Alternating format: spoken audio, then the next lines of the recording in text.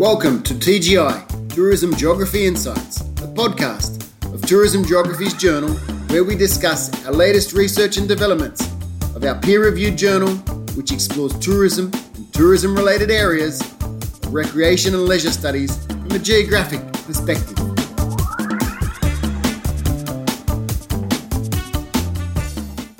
Welcome. I'm Mary Mustafanejad, the co-host of Tourism Geography's podcast, brought to you by the Journal of Tourism Geographies, which is an international journal of tourism, space, place, and environment. Our aim is to take scientific research on tourism and speak with authors about what all this means. Today, I have the great pleasure of talking with Professor Dean McCannell. Professor McCannell is Professor Emeritus from the Department of Landscape Architecture and Environmental Design at the University of California at Davis. He is also the author of the hugely influential book, The Tourist, A New Theory of the Leisure Class. And for many, Professor McCannell was really their first entrance into tourism studies and what got them excited about tourism studies. So this is just a real special opportunity to talk with Professor McCannell about the concept of authenticity, which has also been one of the most influential concepts in tourism studies to date. So welcome to the show, Professor McCannell. Oh, thank you for having me. So this is such a great opportunity to talk to you because, of course, authenticity has long been such a significant and central concept to tourism studies, and indeed has really shaped the way that most tourism scholars, I think about the role of authenticity in tourism studies. Can we start out with just thinking a little bit about the origins of the concept and the question of authenticity in tourism? In your mind, where does the question of authenticity originate? I would say that it originates mainly in the rhetoric of tourists and people that have businesses that cater to tourists, because you cannot pick up a brochure offering a tour without running into the term. I was once asked by a Chinese scholar if I had it to do it all over again, would I have actually introduced this concept into the field of tourism studies, because it's become sort of kind of wacky and confused and, running around in all sorts of different directions. And my answer was, as an ethnographer, as an ethnologist, I would have to confront it because it's so much a part of the rhetoric of tourists and tourism. Indeed, it didn't exist as a concept in tourism studies until I published a paper in 1973 in the American Journal of Sociology called Staged Authenticity, Arrangements of Social Space in Tourist Settings. It has a nice geographical subtitle. And then, all hell broke loose from that point on. That's one way to put it, absolutely. I mean, this concept has been so central to tourism studies, it's in many ways impossible to sort of ignore. And it's been reiterated and reinterpreted and reconsidered in a range of different ways.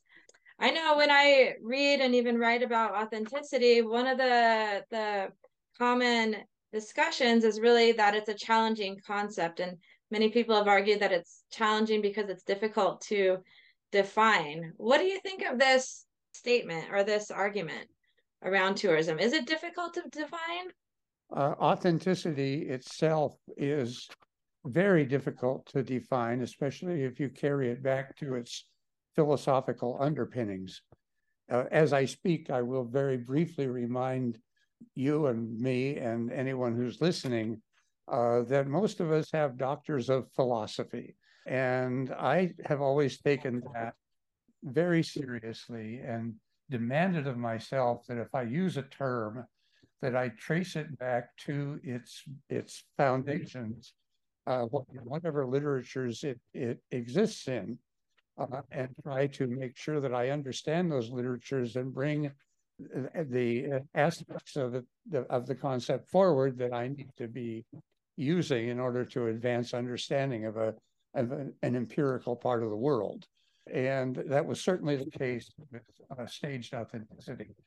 Staged authenticity is not difficult to define because there's empirical evidence everywhere we turn.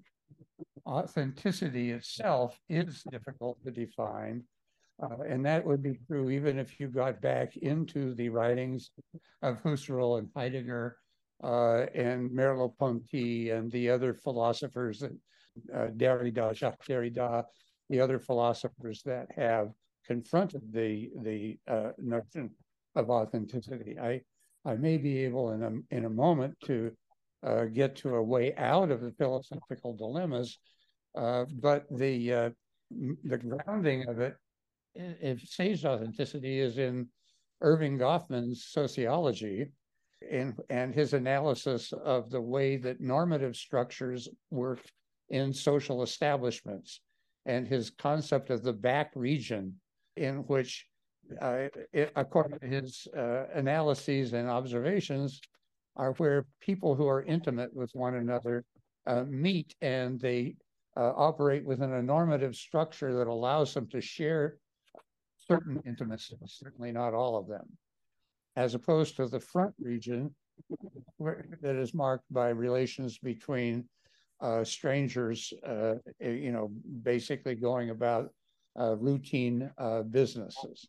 And my argument in staged authenticity is that the tourist settings are trying to foster a sense of intimacy with whatever the local people or the local culture is. And so they would take pains to put in all sorts of signifiers that you have gotten into a back region. And so my attention was on that system of signifiers that signal the tourists that they are somehow treading on the same ground that the local people would be treading on in terms of cultural meanings and appreciation. And of course, the idea of staged authenticity, if you have some kind of vague idea of authenticity in a psychological or a philosophical sense, staged authenticity is exactly the opposite of authenticity, because it means that they're putting on a show for you. And in Western cosmologies, that almost automatically means that you're not in an authentic intersubjective relationship. So the concept of staged authenticity is almost exactly the opposite of what everybody else would like to mean by authenticity. Like, I actually got in with the natives. I actually experienced this as the local people would experience that sort of thing. So that's the conundrum at the start.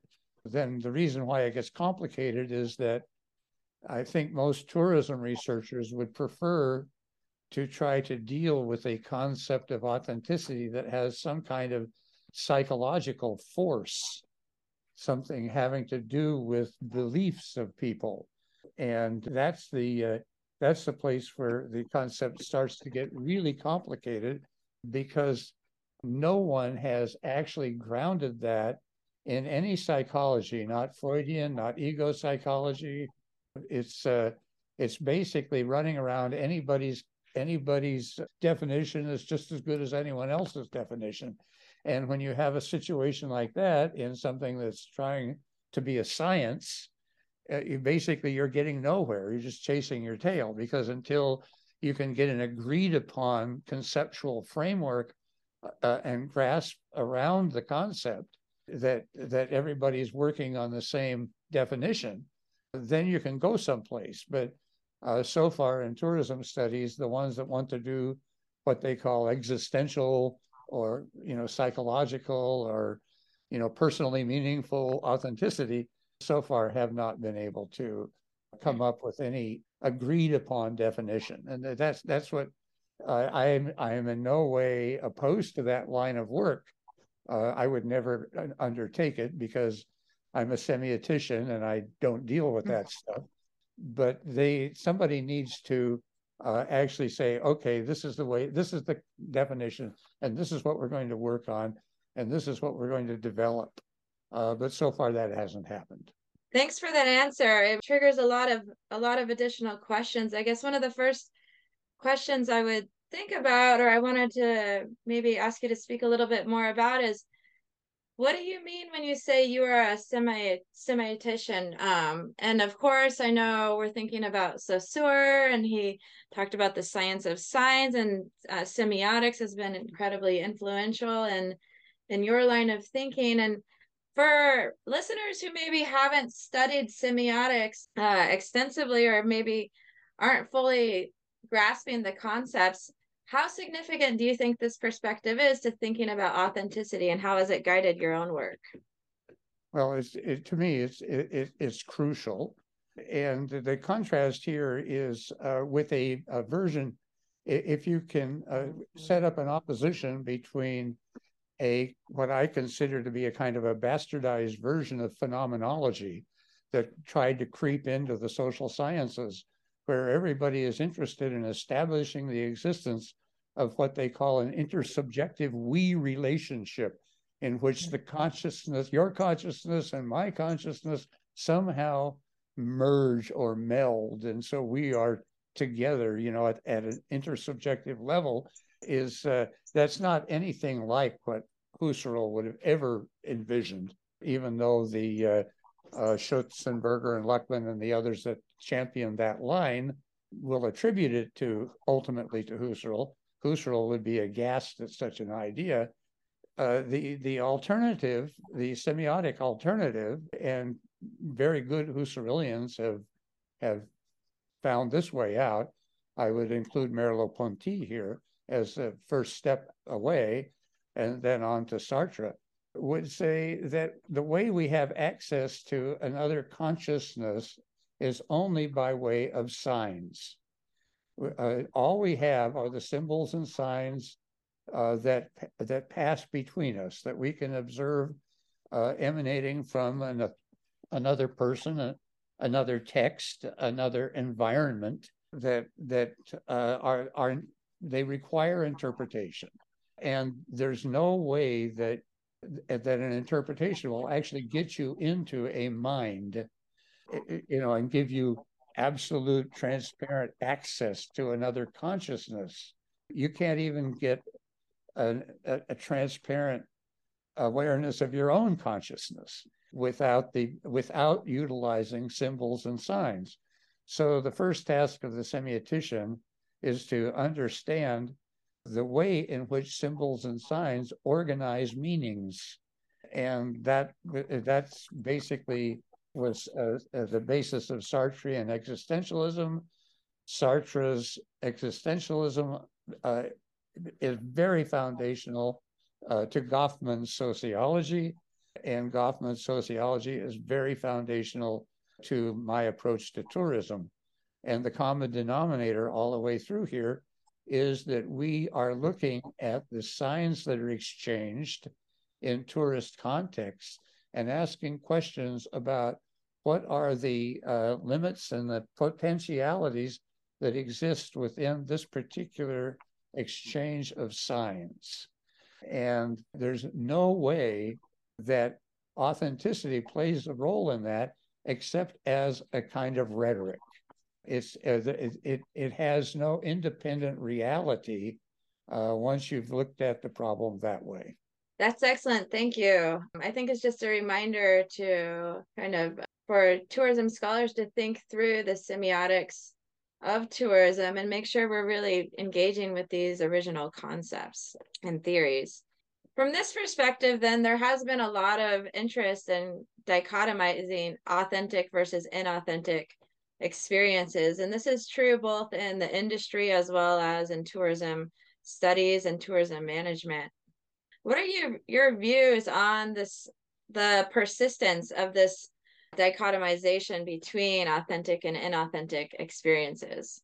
One of the things that's most striking about the tourism industry at the highest end, the people that offer the most expensive tours to the top probably 5% of people in the world, is that they always claim that they are not tours, that they are an authentic experience of the places that they're taking you to.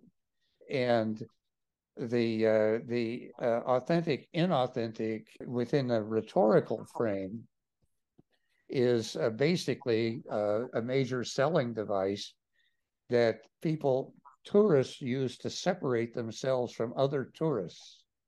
The desire to be authentic, or the desire to have a superior experience, not a merely tourist experience, runs all the way through tourism. It's probably understudied, although some of the recent work on selfies is beginning to break into that. But that's the basis for me, that's the most foundational basis for the authentic, inauthentic dichotomy. It's a business strategy so that tourists can separate themselves from other tourists. We used to do it by saying tourist versus traveler. Travelers had authentic experiences. Tourists have mere experiences, and so forth and so on. It has almost nothing to do with any psychological or philosophical reality. It's basically advertising rhetoric. That's interesting. And I note that you mentioned selfies, and thinking about the way that selfies are maybe an attempt to demonstrate an authentic experience. Have you thought at all about the role of social media and how social media may shift the way that tourists themselves experience or think about authenticity? Well, the way in which I haven't done any actual studies of social media, and so I'm not a very good correspondent on that topic. But my impression is, just my superficial impression is, that the aspect of tourism that is most developed on social media, from my seeing it from afar, is it is utilized to basically frame, to me, one of the most negative and non-ethical, I won't say unethical, but non-ethical reasons to be a tourist, which is to brag to other people about where you've been and how great it is that you got to see this and they maybe haven't yet. This strikes me as a very small human tendency. The fact that social media would bring it out is a little bit distressing and disturbing, but that's just my impression. I'm not based on any studies. Now, I have looked at a lot of selfies, and I will say that if you look at a selfie from a semiotic standpoint, it becomes fascinating, because basically, what's a selfie? This is me in front of an important monument, or this is me showing my backside to a precious attraction. This is me blocking your view of an important attraction. And in semiotics, the idea is that you are supposed to derive the subject of the selfie. It's supposed to derive a certain amount of importance or greatness or prestige from juxtaposition, from being next to this famous thing.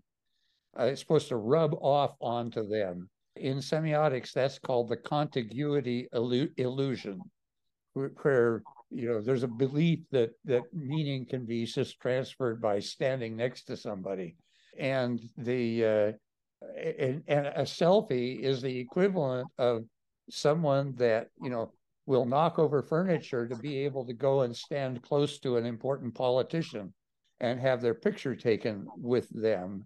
And they may believe that gives them a certain amount of the prestige or the value of the person they've had their picture taken with. But what it really, the manifest meaning of it is that they're needy and grasping, and they have very little confidence in whatever personhood that they have on their own. So in the end, the meaning of a selfie, if you subject it to just a basic examination, is the opposite of what it's intended to mean by the person that takes the selfie. it means that they are insecure and wanting somehow to derive a certain amount of prestige from just having been next to this thing. Right. Yeah. I mean, that makes a lot of sense in terms of thinking about selfies from a semiotic perspective. And you're right, there has been a growing interest, as well as a growing interest among tourism researchers in thinking about the role of the selfie in contemporary life. On that point, can you talk a little bit about some of the perhaps surprising or unexpected turns that authenticity has taken in the past couple of decades, especially since you popularized the term in tourism studies literature? Or what are some of in other words, what are some of the most surprising interpretations or turns that scholars have taken authenticity in the past couple of decades?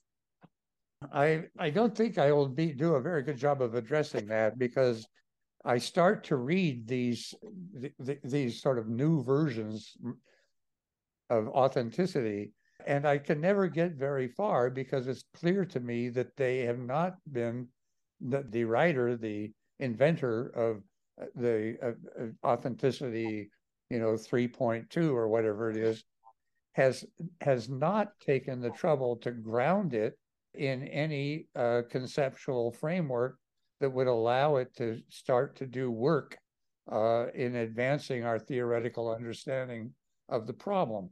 That surprises me, that bothers me, and I'm racking my head for a counterexample. But no, I would love for someone to bring me a study or even a conceptual reflection that actually brings forward an alternative version of authenticity. I believe that I have no problem whatsoever with forensic authenticity. That has as strong a basis in reality and in theory as staged authenticity does. If you take a paint chip from a Rembrandt and subject it to the kind of analysis that's necessary to discover that it couldn't have been painted in Rembrandt's time, then you have a basis for declaring that that's an inauthentic object. Or alternatively, you can put together a lot of evidence and have a strong basis for declaring that it is an authentic object. So that version of authenticity, this is a real Stradivarius violin. It's not a knockoff. That kind of authenticity, I can understand and get with. But so far, my sense of authenticity is not something that anybody has given me any confidence in believing that it'll hold up through its utilization by more than another person, perhaps. Thanks for that. And you actually answered my follow-up question, which is really to think about some of the missed opportunities that you might point to among tourism scholars who seek to address authenticity. So, yeah, I mean, I think this is an ongoing challenge, and in many ways, it hasn't been operationalized in a way that has been useful as much as perhaps is possible or even necessary to think through, especially kind of emerging forms of tourism that require perhaps a new lens to think about authenticity in contemporary tourist experience. On that note, I wanted to just briefly ask you a couple questions about your concept or some of your newer threads thinking about the ethics of sightseeing, and whether you think about, for example, staged authenticity, tourist ego, and the ethics of sightseeing as separate or distinct topics, or whether you or how you see the relationship between them, if that makes sense. Well, there is, I think, a reasonable theoretical grounding that would bring those concepts together. In terms of the ethics of sightseeing, for example, the question that I raise in the ethics of sightseeing has to do It doesn't have anything to do with morality, cleaning up after yourself, in your campsite or anything like that. It has to do with whether you are able to derive the creative potential that exists in the sightseeing experience. If a tourist goes someplace and basically accepts the staged, authentic version of it that is being presented by the tour operator and the local hosts as being, that's it, that's all there is to it, and goes away with that being the definition of the experience, they have not basically leaned into the experience hard enough, bringing their own selves to it hard enough to be able to go away with, being able to come up with something new in the world. It has to do with the way in which the experience can potentially generate a new thought or a new practice or a new practical way of doing things on the part of the tourist. And if that doesn't happen, they are not fully accepting or they're not fully engaging the ethical potential in the sightseeing experience. Basically, just the existence of staged authenticity in the first place is already mobilized against an ethical experience. Seeing through it and being able to accept it and being able to understand it and to build upon it and the reason for it, then you can start to move out onto an ethical plane.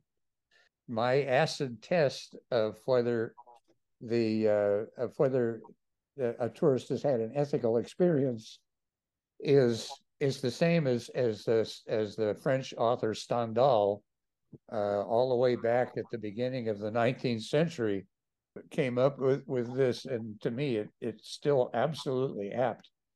Does the tourist come away from the experience with something new to say, or are they just repeating the touristic cant that surrounds that particular experience?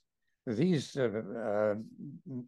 large and small symbolic objects that are out there that are drawing all of our attention are drawing our attention because they're symbolically complex. We're capable of endlessly being able to come up with new things to say about them. And that is part of the fundamental genesis of culture itself. So the tourists can either be involved in that, or they can just be going along on the surface, accepting what they're being told about the place, being happy with that, taking their picture in front of it, hoping for the best in terms of people identifying them with its greatness. And, that's available. That's an available position. It's also what I call the ego-mimetic position, basically using every tourist attraction as simply a way of framing and protecting and projecting your own ego. There is a theory underneath all of this, I have to say. Yeah. Thanks for that. Yeah, I mean, and that brings up a number of really important questions that I think tourism studies focused scholars are really have long been interested in. And on that note, I'd like to ask your perspective on why is it, do you think, that authenticity has had such a long shelf life in tourism studies, and some might even argue has been the most influential concept in tourism studies to date? It's hard for me to pronounce on that, given my suspicions that the word has very little, can I say, theoretical torque. And that may be a reason why it's bandied about so freely. Nobody's holding anybody responsible for it. One, and two, it is so popular within the industry that it has one in the industry will be aware of the importance of addressing at least the word authenticity, even if there's very little theoretical heft to it. So it's kind of a buzzword that keeps itself alive both empirically and in the literature. but I haven't seen it really going anywhere of late. Right. There have been the concept of authenticity, especially your original framing of it in sociology, has really been an interdisciplinary interest. What do you think the concept of authenticity, as it's been addressed among tourism studies scholars, can perhaps teach, or how can it inform other fields outside of tourism studies? Is there possibility for that kind of further engagement beyond tourism studies itself?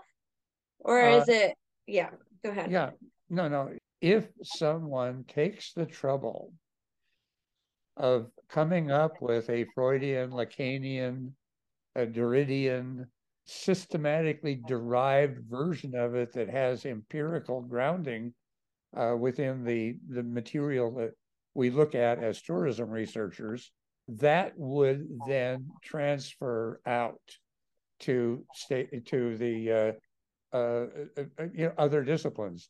The first long chapter in my most recent book, The Ethics of Sightseeing. Well, I say actually not my most recent book. I just finished a memoir, but The Ethics of Sightseeing is called Staged Authenticity Today.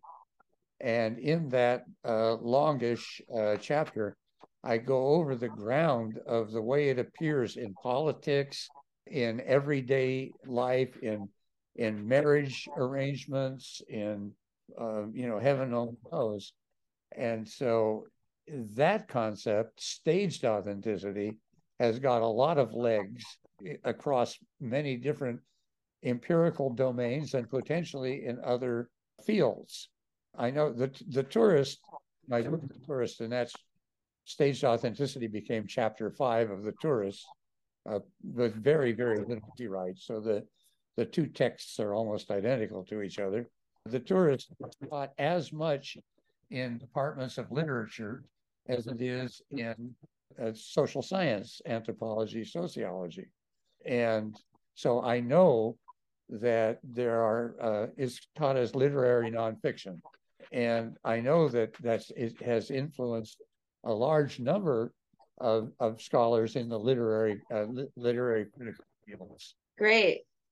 Yes, I mean, I think these are all really great topics and different ways to think about kind of the role and implications and connections that scholars of tourism can make to disciplines and fields of study and topics of study outside of the field, to broaden the significance of what we're really looking at, which of course is, as you are one of the first to point out, is really a study of contemporary society.